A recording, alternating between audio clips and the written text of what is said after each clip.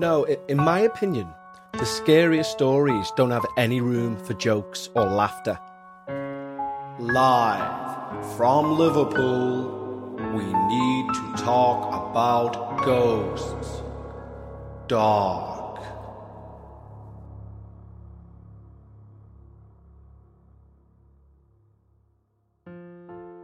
My name's Kevin Eustace, and welcome to the Dark. In these episodes, we'll be reading out true listener stories, things that have genuinely happened to people. Sometimes I get a story which is so chilling to the bone, it demands a respect, it demands a reverence, it demands people come away from that story in fear. And that's what these stories will be. We're going to take the levity out of it because these are true horror. Now, I've personally experienced the emotion that I want you to get out of these shows. If you've listened to my other podcast, We Need to Talk About Ghosts, you'll know that myself and Becca, my partner, we've experienced what some would say is paranormal activity in the apartment we live in. From the corner of the eye phenomena to bangs, raps, strange lights, all of the things that we've discussed in that show. And with me being a believer and her being a skeptic, it inevitably falls into joke arguments trying to convince each other who's right. Now, I always thought that that's who I was. Someone who could not only cope with a paranormal experience, but could actively seek them out, even in my own home. So the bangs and raps, the shadows fleeing just out of sight, all that excited me. And now I know why. It was because the skeptic's counter-argument, or Becca's argument, was strong. Very strong. Yeah, I wanted it to be paranormal, or so I thought, but at the back of my mind, I knew it was more than just likely that it was the heating going on, or the apartment just settling down, or my very short-sighted eyes playing tricks on me. But that all changed one day, when in broad daylight, whilst we talked to each other in the kitchen, we looked up in shock as the tap squeaked and slowly moved itself into the on position. Now you'd think, like I've just described, the believer in me be overjoyed, finally, hard evidence. But when faced with the cold, hard fact that something was in the apartment with us, something that had the power to physically move things, and that something could do it whether or not we wanted it to, that excitement was quickly replaced with fear and anxiety. For as much as I believed and spent my adult life seeking out stories which would convince me further, right then I wanted a skeptical explanation. And I understand why now. I understand why some people will explain anything paranormal as something rational. Because what's the alternative? I'll tell you. The alternative is dark. The alternative, you're told, doesn't exist. It can't exist. The alternative watches you whilst you sleep. The alternative sends a shiver down your spine on a warm summer's day. It makes you mute the television and shout, "Hello!" to an empty house, before doubting what you definitely actually heard. And that emotion, picture it in your head, that's the emotion I want you to experience with these stories. As fans of the paranormal, we all love the excitement, the giddiness, the "what was that?" element. But for these tales, I want you to know these things exist. Get in the mindset that this is as real as the phone you're holding and the house you live in. So today, I'll ask you a question. What do you do when you're told not to think of something?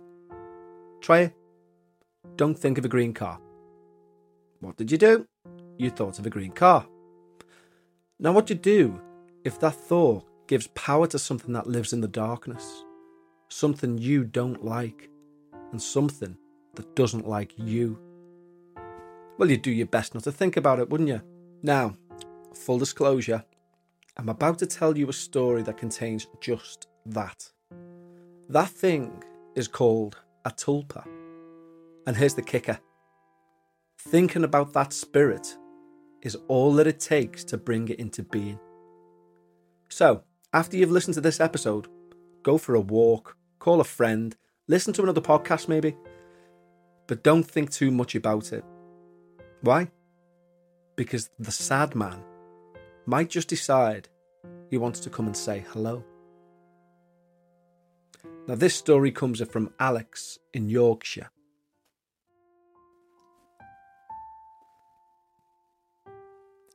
Before I start, I just want to say I'm putting this story down as I've not repeated it in 10 years. Although I'll personally never tell this tale again, I think it's important that it's documented, and hopefully people will learn not to look too hard into the paranormal, because, like it's been said, it will look back at you. You know the old saying, out of sight, out of mind? What we experienced could be phrased, in the mind, in plain sight. I've spent a long time researching what happened, and I've learned that what we encountered was a spirit called a tulpa. Its history is largely centred around the mystical East, where religious practitioners would require assistance for menial tasks, cleaning maybe, and they would meditate and focus on bringing that assistant into being. And after enough focus was delivered, this thought form would be created. Apparently, even though the conjurers were experts, occasionally the tulpa would wreak havoc and require banishing, via something similar to what we'd call an exorcism. Now, I married my wife Kate 10 years ago, and she had 2 daughters from a previous relationship. Emma, the eldest, was 8 at the time, and Beth was aged 5. Kate and I both made an effort to help the girls feel included in the wedding. Although melding families is often difficult, after initially being wary when we first met, they seemed to like me well enough, and it wasn't long before I loved them as my own. They were nice children and often played together. Shortly after Kate and I were married, Beth started asking for a place at the table for her imaginary friend. Seeing no harm in this innocent play, we went along with it, and allowed Beth to make space for her friend in whatever we were doing. It started to annoy Emma though, as Beth would make Emma budge up in the car to make room for her friend, and insist that cake was sliced into 5 pieces rather than 4, for example, so her friend could have one too. We tried to keep the peace between them whilst going along with the friend. We asked Beth what her friend was called, and she said, the sad man. We were expecting her imaginary friend to be a young girl, maybe her own age, so we were surprised that it was a grown man. But we didn't think too much about it, because, well, he's just imaginary, right? Emma disliked Beth talking about the sad man, and laughed at Beth for being a baby and having imaginary friends, saying, imaginary friends are for babies, and Beth is stupid for talking to him. Beth turned quite serious and said, well, he doesn't like you. He says you're stupid for not being able to see him. Emma's mockery turned quite nasty after that, and she constantly said mean things when Beth tried to do anything with the sad man. Now I understand the difference between sibling arguments and this. This was bordering on cruel. She taunted Beth in a horrible tone and really put her down over the imaginary friend, which Beth increasingly responded to with like for like. It was getting out of hand, so I told Emma one day that Beth's friend was real and that I'd seen him, and she should show both him and Beth more respect. Now Beth seemed really happy with this, and pleased that I'd said I'd seen him too. Kate, my wife, didn't like me encouraging Beth. She said she thought it was going too far and we shouldn't be going along with it like that. I said it was harmless fun and she'd soon grow out of it. But Kate told me she'd heard Beth crying and apologising to the man in her room. BetMGM has an unreal deal for sports fans in Virginia. Turn $5 into $150 instantly when you place your first wager at BetMGM. Simply download the BetMGM app and sign up using code Champion150. Then, place a $5 wager on any sport. You'll receive $150 in bonus bets, regardless of your wager's outcome. And if you think the fun stops there, the King of Sportsbooks has plenty of surprises in store. Check out daily promotions, same-game parlays, live bets, and so much more. Download the app in Virginia today and get $150 in bonus bets instantly from your first wager. Only at BetMGM. BetMGM and GameSense remind you to play responsibly. See BetMGM.com for terms. 21 plus only. Virginia only. New customer offer. Subject to eligibility requirements. Rewards are non-withdrawable bonus bets that expire in 7 days. Please gamble responsibly. Gambling problem? Call 1-800-GAMBLER. Promotional offer not available in Washington, D.C. When Kate had gone in and asked Beth why she was apologising, she tried to hide that she'd been crying and wouldn't tell Kate what had happened.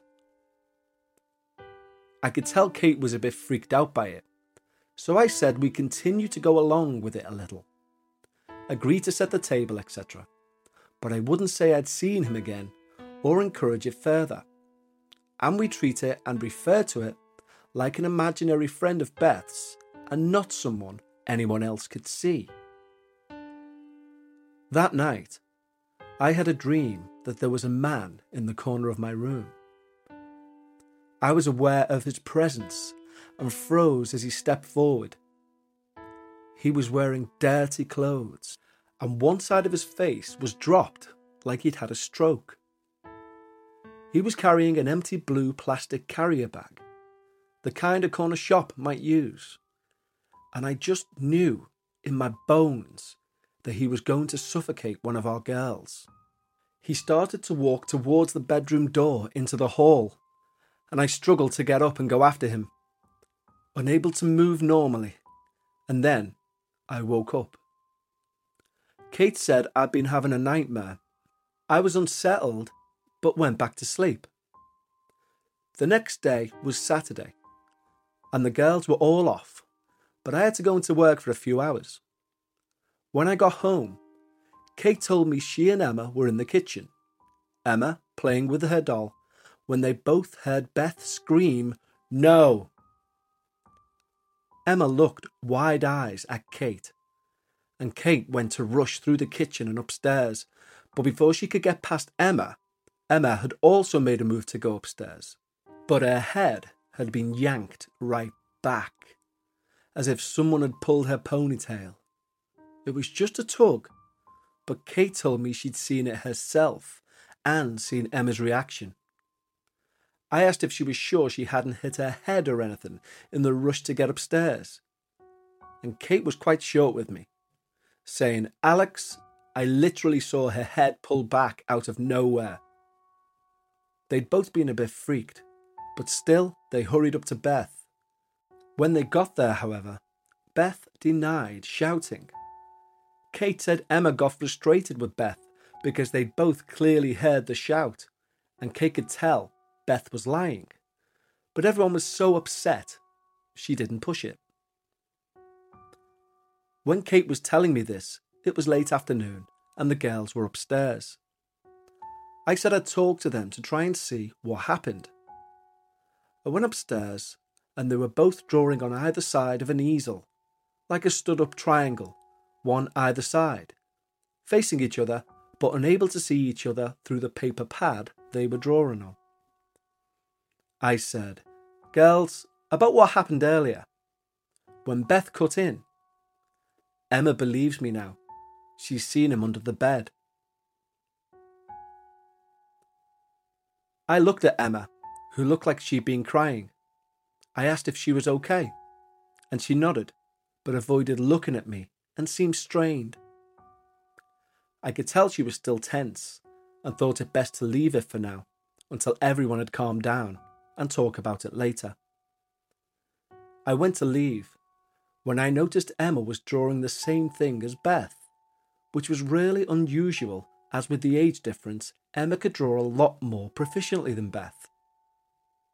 They'd both drawn a stick man, half of his face was drawn at an angle. I asked, "What's that?" Emma said, "The sad man." "But what's wrong with his face?" Beth replied, "That's how it is. That's why he's sad." I went back downstairs and Kate was expecting me to have sorted it, but she could instantly sense I was a bit tense. I told her about the drawings and the dream I'd had about the man's face. We both tried to shake it off and leave it, but that night, after the girls had gone to bed, Kate admitted to me she couldn't get the image out of her head and said she was starting to jump at shadows. We both went to bed, and in the middle of the night I was woken up by Kate. She was clearly having a nightmare, and I tried gently to wake her up from it, but she pushed me off. Then she woke herself up with a scream, scrambled out of the bed and ran into the girls' room. Both girls were sound asleep, but on the floor next to Emma's pillow was a blue plastic carrier bag. Now, my mum has always been a believer in all things weird. I'd never paid much attention to it, but I told her what was going on. She said something was there and we were giving it energy. She didn't mention any supernatural names or terms, but she did say we were whipping each other up into a frenzy and we needed to stop the cycle before it got out of hand. She asked me if we wanted her to take Beth for a week or two to stay with her, saying new surroundings might help end it all, and that a break would be also good for Emma and the rest of us too. My wife Kate had always loved my mum, and while she didn't like the thought of Beth being away so long, she agreed we had to do something and knew my mum would take good care of Beth. So we positioned it to Beth as a treat and told her she was getting to stay with my mum. And Kate told Emma they'd have some quality time, just the two of them. Everyone was happy with this. Beth went to my mum's and had a ball. My mum notoriously spoils them, and Kate took Emma out shopping for lunch, and the three of us went to a farm park. Soon Emma quickly perked up, and we got back into a normal rhythm. When everyone had calmed down and gotten back to normal after a few weeks, I went to pick Beth back up. She seemed really happy and bubbly when I arrived. It was so lovely to see. My mum was smiling too, and said everything was going to be fine. When we got back, everything did go fine. We didn't hear about any imaginary friends, and the first time Kate set the table, she caught my eye as she put down the 4th place setting and went back to the kitchen without setting a 5th. And Beth didn't blink an eye. When I rang my mum, she seemed a bit down, a bit drained, but I thought she's just getting on. It's probably her age, and thought she'd soon be back to her usual self. Years later, when the girls were in their late teens, I was at my mum's, and she asked if Beth had ever mentioned the sad man again. I told her she hadn't. She said, "That's good." Then she hesitated. "What?" I said. She was clearly in two minds whether to tell me something. So I said, "Mum, Beth's fine. What is it?" She said, "Alex, I saw him. He came with her and stayed when she left. I spoke to him, and whilst he never spoke back, I could tell he understood. Just before Beth left, I told him in no uncertain terms to leave the girls alone. And he did. Beth was fine for all of that stay. But the night she left, I saw him in the corner of the living room. He stayed there for weeks whilst I tried everything to get rid of him. I had to get a priest in the end. And then she looked down, snapped her head back up and said forcefully, "He's gone now, and we won't speak of him again." I didn't really understand at first why she said that at the end, but I knew it was the end of the conversation and she wouldn't entertain any questions, literally ignoring me and getting up to get more drinks. Later on, I understand why she said it. It's the same reason I haven't told the story in over a decade, and never will after finishing this line. I'd like to say a huge thank you to Alex for sending that story in. And if you've got a story you want featured, please send it to contact@talkaboutghosts.com. That story may be a bit beyond your realms of believability. And if that's the case, I encourage you to Google the Philip experiment. In 1972, Dr. George Owen and Dr. Joel Witten decided to conduct an experiment in Canada where they fleshed out a fictional person by the name of Philip Aylesford. They created his entire backstory and his life, saying he was born in 1624 in England, had an early military career and was knighted by the age of 16. They went on and embellished the entire history of the individual, completely fictional. Yet, because they put so much thought and effort into the creation of Philip, when they carried out a séance, Philip replied, "I'll see you next time in the dark."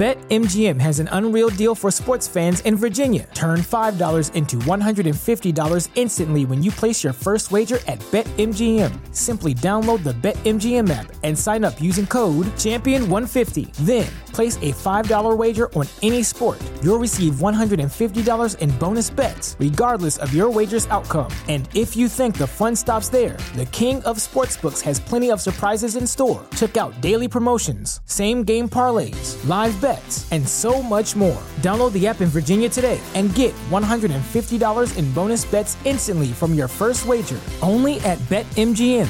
BetMGM and GameSense remind you to play responsibly. See BetMGM.com for terms. 21 plus only. Virginia only. New customer offer. Subject to eligibility requirements. Rewards are non-withdrawable bonus bets that expire in 7 days. Please gamble responsibly. Gambling problem? Call 1-800-GAMBLER. Promotional offer not available in Washington, D.C.